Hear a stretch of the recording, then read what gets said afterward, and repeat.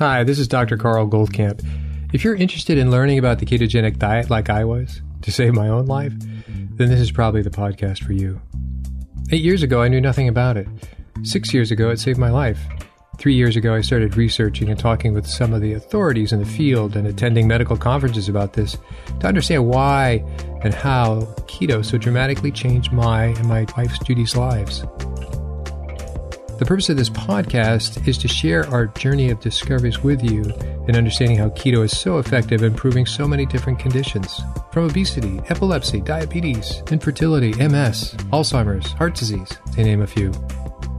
So take a step away from all the hype you've probably heard and roll up your sleeves with me and join me weekly to explore this living miracle that anyone can access. We'll talk science, we'll talk food. We'll explore its history and evolution to today, which is that the sheer wonder of the ketogenic way of eating has changed untold number of lives, unlike anything before it. And in case I forget to mention it, please join our Facebook group, Keto Naturopath.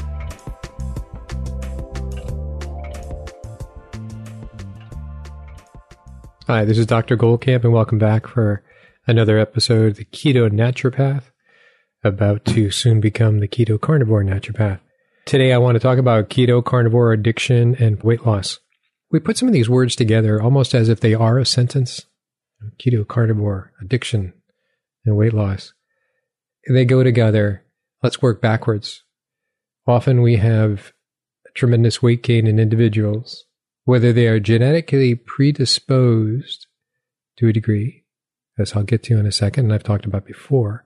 But primarily what it comes from is a uncontrolled appetite to eat more processed foods that basically is all about storing calories to fat without burning anything. So you can have a very heavy person, called an obese person, who feels like they're starving all the time. So when I say an uncontrolled, this isn't personal judgment here. It is a hard place to be, but it's not undoable. It's because the metabolism has become so extreme to one side of just burning very refined, in essence, pure glucose in its various disguises. And its various disguises are processed foods. Processed foods start from the place we've talked about before, which is simply the grinding and the mashing. So the grinding and the mashing makes for a much faster assimilated, digested, quote-unquote, carbohydrates. And so that dump of carbohydrates, that dump of glucose, or that extraction of glucose from the carbohydrates you're eating happens a lot faster once that very first step happens, which is the mashing and the crushing. So bread is different than whole grains.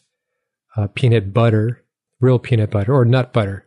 Nut butter is mashed up, ground up nuts, and it's much more quickly absorbed, and it much more quickly raises your blood glucose levels than does eating the raw nuts, be it macadamia nuts, or peanuts, or Brazil nuts, or pili nuts.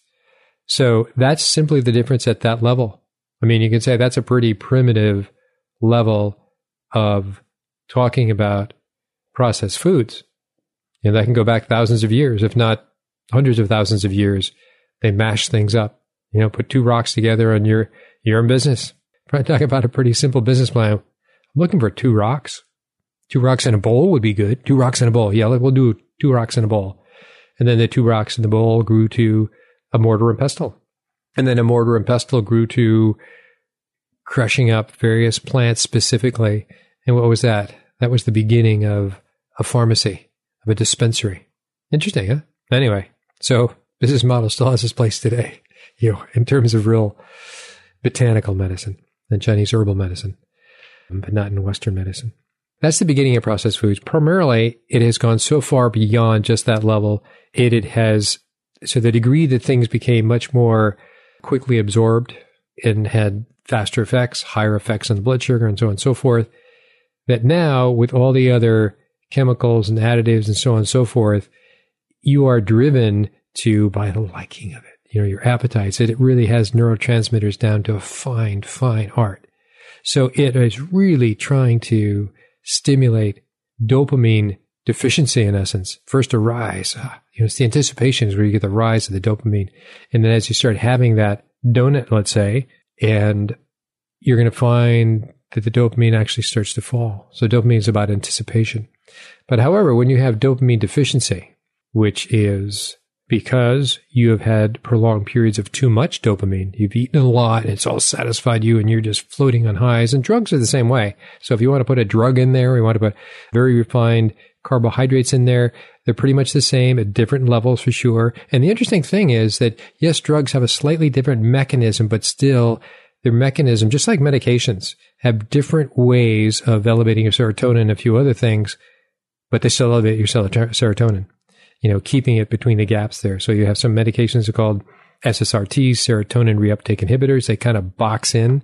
They are increasing your serotonin by blocking or making less effective the far side of the neuron gap from absorbing and taking in the serotonin. So it hangs for a little longer, a few microseconds longer in the gap between nerve cells. But so these same sort of reuptake inhibitors are certain mechanisms for dopamine as well. So whether it's cocaine or heroin or the various narcotics that are derived from heroin or even glucose, it still is going to, in the net, while you're having it, increase your dopamine. And when you don't have it, you're going to go to very low levels. And those very low levels are the thing that drive you. That's where the addiction is made active in the sense that you have to come up to normal. And you're trying to come up to normal, let alone a high that you felt before. So the effect is the same. Their mechanisms are slightly different, but still it's around dopamine and serotonin for some. Slightly different, but they're overlapping. So, okay, what about all this? So we have keto, carnivore, addiction, and weight loss. Well, so the reason is that people are hungry. So we're talking about an obese individual, and they're hungry, and what they know that they want, what they say that they know that they want, what they believe that they know that they want are usually carbohydrates. And in reality, it's very refined carbohydrates. It's the chocolates, it's maybe the donuts, maybe it's candy, maybe it's any of these things, but they're popping on those things. It's just that little bit of little kick up now and then, and you're always kicking it up to the point when you don't have that little thing to kick it up is that you are in deficit mode and you're a cranky individual.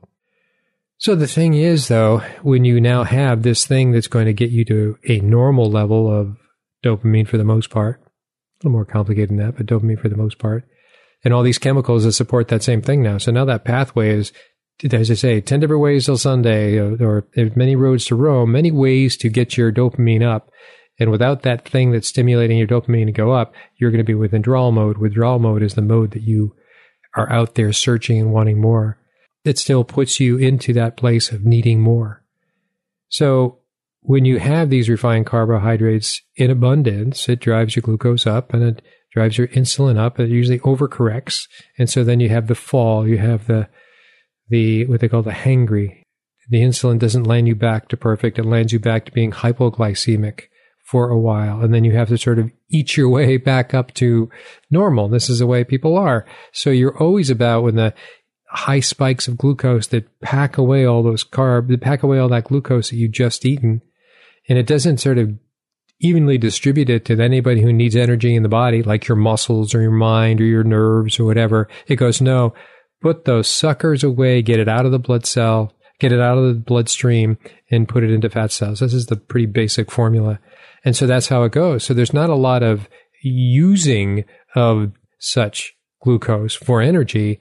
It's packing it away, and you're up and down, then you need more again, and up and down. So it gets to be very serrated. So that's kind of the ideal, terrible story of one who's both an addict and one who's a carb addict, if you will. I mean, by different means. Most addicts, by the way, are very carb addicts as well. So it's, call it more potent things that they're taking to drive up their dopamine versus less potent. And in that scale, the carbohydrates are the less potent form of the addictive substance. All right. So where are we? The thing is, if you can get somebody to gradually start dropping the portion of carbohydrates that they have, Now we're headed towards a ketogenic diet, which is basically little or no carbohydrates, right? And a carb addict person is going to say, there's no way. There's no way. You have to start increasing the fats. Let's help them make this transition. The transition, and it's a transition that doesn't happen in a week or a day. It actually happens over many months.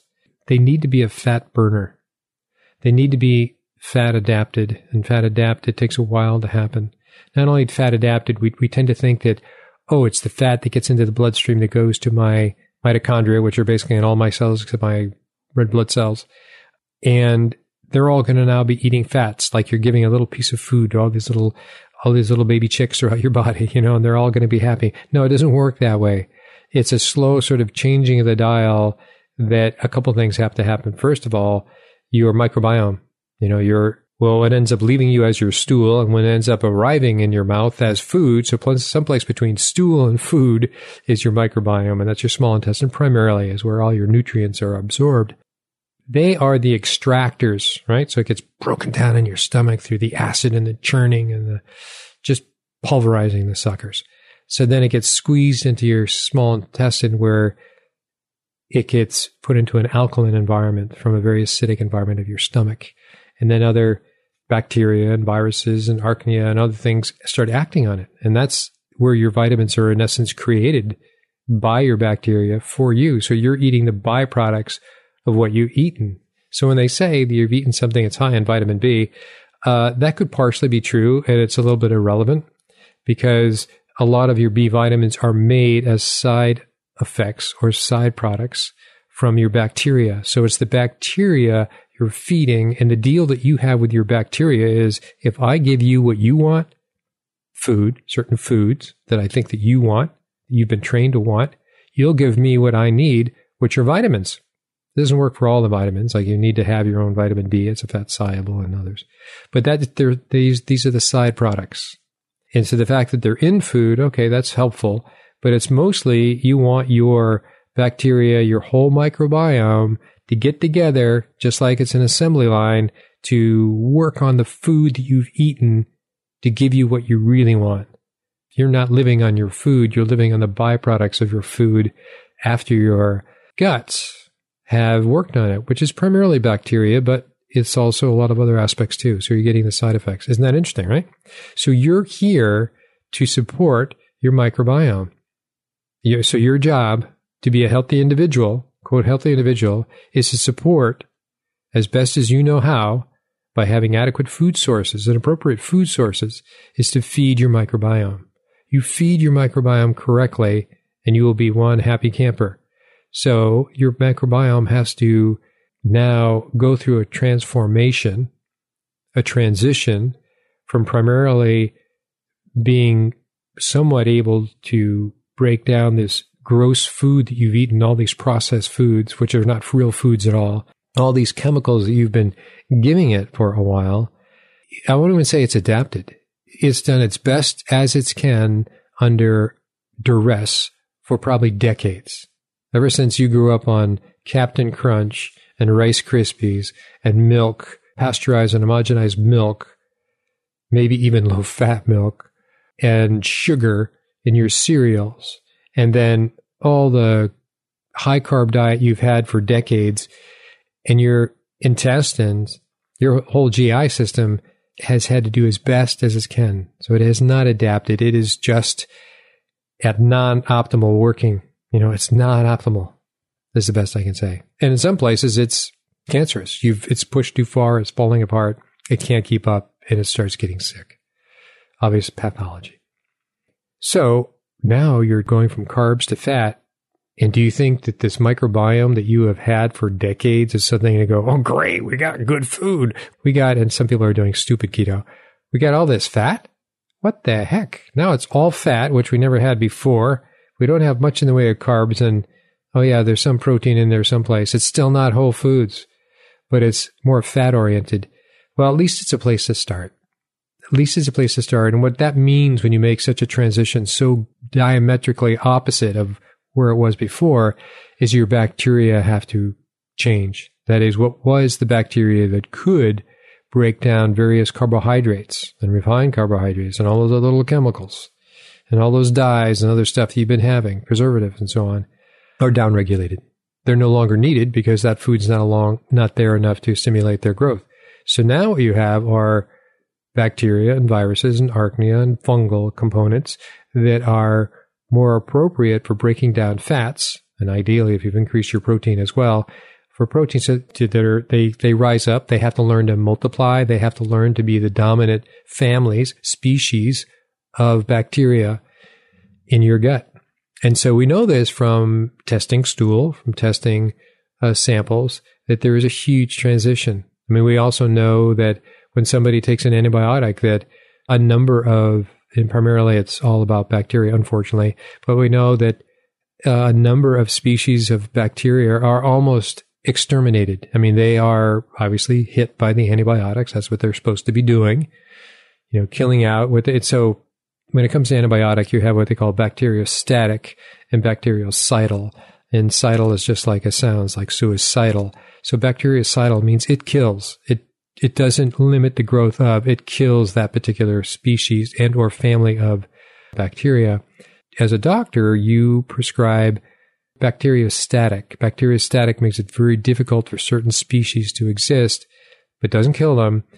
And what it does, it allows for the other bacteria that are not affected by that particular antibiotic to flourish. So now you come into a more balanced microbiome. That's the theory. And that's the theory. That's the kind of population that I used to treat because they were all on a high carb diet. And so now we're looking at their microbiome and saying, well, at least it's healthier. It's a healthier diet. You don't have as great a dysbiosis as you had before.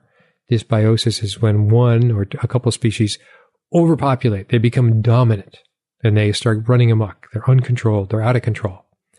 Okay, so back to this diet you switched over to, the low carb, high fat, and your microbiome saying, what the heck just happened here? Well, they're going to have to adapt.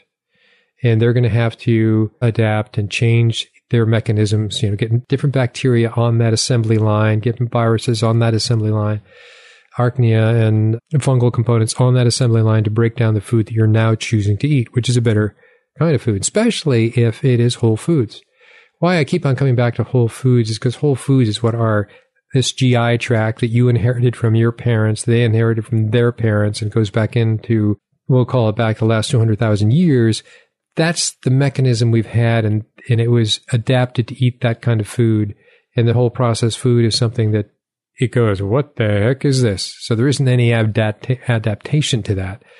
Maybe add 1,000 or 2 or 3 or 10,000 years, maybe there will be, but I don't really perceive that's ever going to be a lot of people will be dying in the meantime. They can't adapt or make that transformation. Okay, then. So that's what's happening, and that's why it takes a while for you to become fat adapted, to become ketogenic. Now, some people say, you're wrong, Dr. Goldkamp. I have my ketometer here, or I pee on a urine strip and it shows that I have ketones in my urine, and my ketometer shows I have ketones in my blood. That's true. Well, you have learned your body quickly, just like if you were to fast, you would start making ketones, but it doesn't mean that the mitochondria in the rest of your body have become very efficient at using ketones. You were born in ketosis, by the way. So it has to remember, it has to come around again to learn how to be efficient in using and utilizing ketones. And that's why people's ketones levels change. First, they go from, I got ketones. They think in the back of their mind, ketones are like money in the bank. They're now going to be healthy for the rest of their life. It's a step in the right direction, but it's not like money. It's not like money in the bank. And the numbers will be pretty high. So they'll be going, I got 3 and 4 and 5 and 6 and 7 level, of my ketones, and they're very proud of themselves. And then they'll find in 6 months that their numbers are maybe under 1 as an average. Well, in part, that has to do with how you now have become very efficient in utilizing your ketones. So that's a process. So anyway, the point about the microbiome and all that has to go through to make the change, and it doesn't make it in a weekend or a week or really even a month, I would give it 6 months, is because it has to go through the bacteria that no longer have anything to eat. All the processed foods and carbohydrates that you used to eat have died away, or they're almost non-existent. And the bacteria that could digest and were on the assembly line for breaking down proteins and fats, they were hardly ever used at all. So now they're being upregulated. They have to be populate and grow populations that are healthy. So your whole microbiome is going to change. And that drives other levels, other mechanisms in your whole body. So it's a real transition. That's why in this transition, people do have things like, well, they call it the keto flu. And some people say, oh, the keto flu is about electrolytes. It's not just about electrolytes. So feel free to use my words and say Dr. Goldkamp says you're a dummy for saying electrolytes are about keto flu. It's not about the keto flu. It's about a lot of things. I would say they should have more water and probably increase their salt for a day or so to get over the keto flu. But you have things like keto rash as well. So keto rash, now we're talking about a person that probably for decades have been eating crap. And so now your body is saying, we don't have to eat crap anymore. We can just get rid of it. So you'll probably be getting a rash because you're actually getting rid of, call them toxins for lack of a better word, all this crap that you've actually had in your fat cells and other cells, you're finally allowing to have access to and to either send it out with your urine, your stool, or even your sweat glands. And that's often where the rash comes from. I have never seen it. I've seen pictures of. And so it's interesting, but it makes perfect sense. It's the bigger word for those portals that get rid of waste products, your rectum, bladder, and so on, urine and stool and sweat are called homunculus. And it's an old reference to getting rid of waste products that goes back to the 1800s and the early 1900s. Interesting. Okay, so that's happening. So we have keto. So addiction is going to change at this point. Yes, there's an addiction, but it's not an excuse. What would be an interesting study, I've talked about the Pima Indians before, right? That they have a part in Mexico and they have a part of their tribe, ancestral tribe in the United States, in Mexico and Arizona. And those in Arizona and New Mexico are obese. In fact, that they are the highest incidence of diabetes in the United States, if not the world, by the way. You can say that they are a tribe, a genetic tribe of indigenous people, Aborigines people. And so Aboriginal people, whether they're Australian we're talking about, or in Arizona or Africa, or the Inuits, they're all have not been exposed to refined carbohydrates until the last 100 years, if not the last 50, if not the last couple of decades. So consequently, they have never had to adapt to that. They have a whole different, hey, food is precious, store. And these were desert people who lived in the desert. So they really had a very upregulated store every extra calorie you can and be very parsimonious about what you're using for energy of the food you're using. So when they suddenly had all the calories they could have through processed food, think Twinkies, think donuts, think Captain Crunch, think sugar, then suddenly they balloon up and they become huge. And they have all the problems of diabetes and so on. So that's simply their ancestral set of genes is doing what it was supposed to do. It was being very parsimonious, and to be very parsimonious at a time in which there's a lot of carbohydrates being consumed means there'll be fat. So the addiction aspect, what would be the interesting study that I was about to say is that is there a higher rate of addiction in the Aboriginal peoples of the world, ones that I just referenced before, because they have this inclination to store first. So they are going to overreact, have even a worse response to processed carbohydrates and so on, processed foods in general, than European stock that came to North America. That would be interesting. My guess would be they probably have a higher addiction rate. So when we tend to think that, why was it that alcohol was such a bad thing for Native Americans? Well, they weren't exposed to it, for one, and suddenly it's all this free energy. It wasn't like alcohol was way out in the desert and easy to come by. Maybe some fermented things were available, but very seldom. And suddenly when they had these things in body, so had to come in bottles, it's a whole different experience for them. So that would be my guess on that, and maybe that study has already been done. So weight loss is an addiction that you sort of about it. You have to get your metabolism off of the track of needing more carbohydrates. And the only way you can do it is not so much by denying yourself something. And this is how people perceive it. Oh, I cut down on the calories and exercise more. I didn't say anything about that today. I'm not about exercise more and starve yourself of carbohydrates, starve yourself of calories. Let's make a change and make the easiest change first. And the easiest change first would probably be to simultaneously increase the fats and decrease the carbs. We are going to decrease the fats in time. And so, but let's get our body over that transformation, over that transition. Let's get that microbiome over that transition so that we're finally in a comfortable place. And I would say it's a month to 6 months really to making this change. And once that change has been made, your addiction would have come down a lot. And the mental imagery has to sort of drop away. And that's going to take a good 6 weeks anyway for the not to have that mental triggers of a donut and so on. And by the way, in California, when I was out there going to a class, they had these shops called it was called the Donut Bar. And these donuts were the size of a pie plate. I mean, they were pretty. They were works of art. I went in and took pictures. So they had this whole array, these counters of incredibly handmade, artistic, huge donuts. Really great to look at. I never had one. And they had a whole bar of microbrews, probably 30 microbrews. So they called it a donut bar. So talk about carbs and carbs. You couldn't help if you went in with the intent of getting a donut and some beer. You couldn't help by the time you left having immediately been heavier than you went in.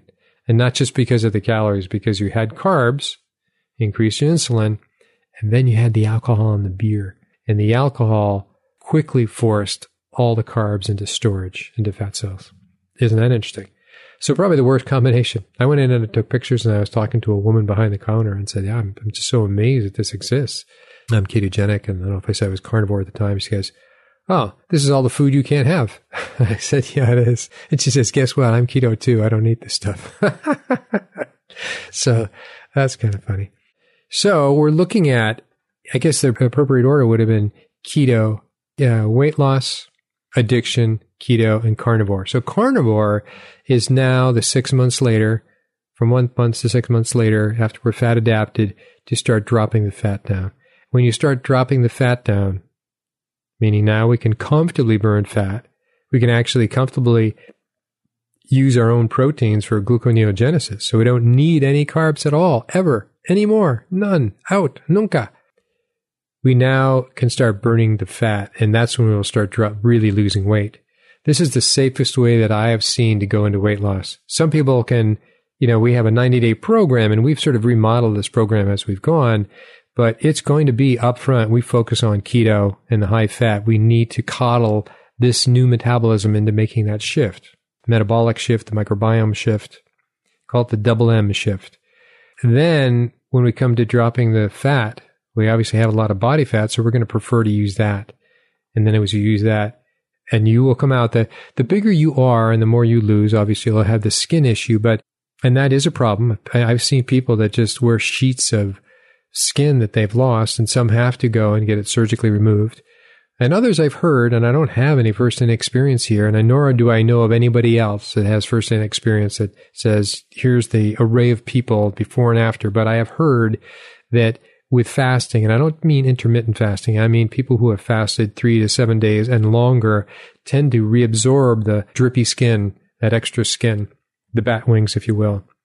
That's what I've heard. I have not seen that. There is a few groups, fasting groups that I'm part of, and I've seen a few posts about that. So there again, it's anecdotal in that regard, but that's the appropriate progression to go through. So when we go through, the coddling up front is the most important. So you do the testing, you coddle up front by saying, well, we got to make sure that these, and we keep them on track. So they're tracking their macros. So we're really locking in. It's kind of a boot camp approach of a sort. You got to be careful what kind of line you're going to cross or not cross. And you get them to track their macros, to track what they're eating. And they have the high fat. So they should be successfully making that metabolic and microbiome transition. Then when we go to drop the fat, we know about their hormones. We knew about their deficiencies, which are retreating as well through that first 4 weeks. And we certainly knew about their genome. And then we have a boatload of labs we call a metabolic panel. So we know what things that they could have been very deficient in or problematic in, whether it's inflammation or something like that, or vitamin D or homocysteine or who knows what. And so by the time they get into being just dropping the fat, they should be in a very appropriate place. But that's how it goes. And that's kind of like the basic building blocks of losing fat. Anybody that tells you different, I don't see it working at all. I think there's a lot of, when people say high fat, low carb forever, wrong. High fat, low carb maybe initially, and then you drop the fat if you have fat to lose. For instance, for me, I just wasn't quite sure about the carnivore things until about a couple of years ago. That is to drop the fat. And now I look back and I go, was it ever healthy to have high fat? I think that was borrowed from the ketogenic diet, the formal ketogenic diet used for epilepsy. They had to have high fat, in essence, to obliterate the chance that they were ever going to have much glucose to use, and therefore not go into seizures. But for the rest of us on fat loss, I don't think there is a necessity to have high fat. You need to have enough fat to easily become a fat burner and then drop the fat after that. Otherwise, you're not going to be losing fat. That's just illogical. And by the way, it doesn't work. All right. I've talked your ear off for another episode, and we'll talk more next time. Bye-bye. Hi, this is Dr. Goldkamp. I just wanted to encourage you to send in your questions to drgoldkamp@ketonaturopath.com. Many of you have, and so what I've done with these questions that I've gotten back to most of the people I email, but some of the questions that were so good, and if they were overlapping to other questions, I would combine them and try to put that into the topic of a podcast, either via one of the micro topics that are covered in an interview. As you know, we cover a lot of topics in any given interview, or some of my own sort of reporting, if you will, on some of these issues. So please keep the questions coming. Feel free to send in an email, and I will get back to you. Stay listening, send in your questions, and I will definitely get back to you.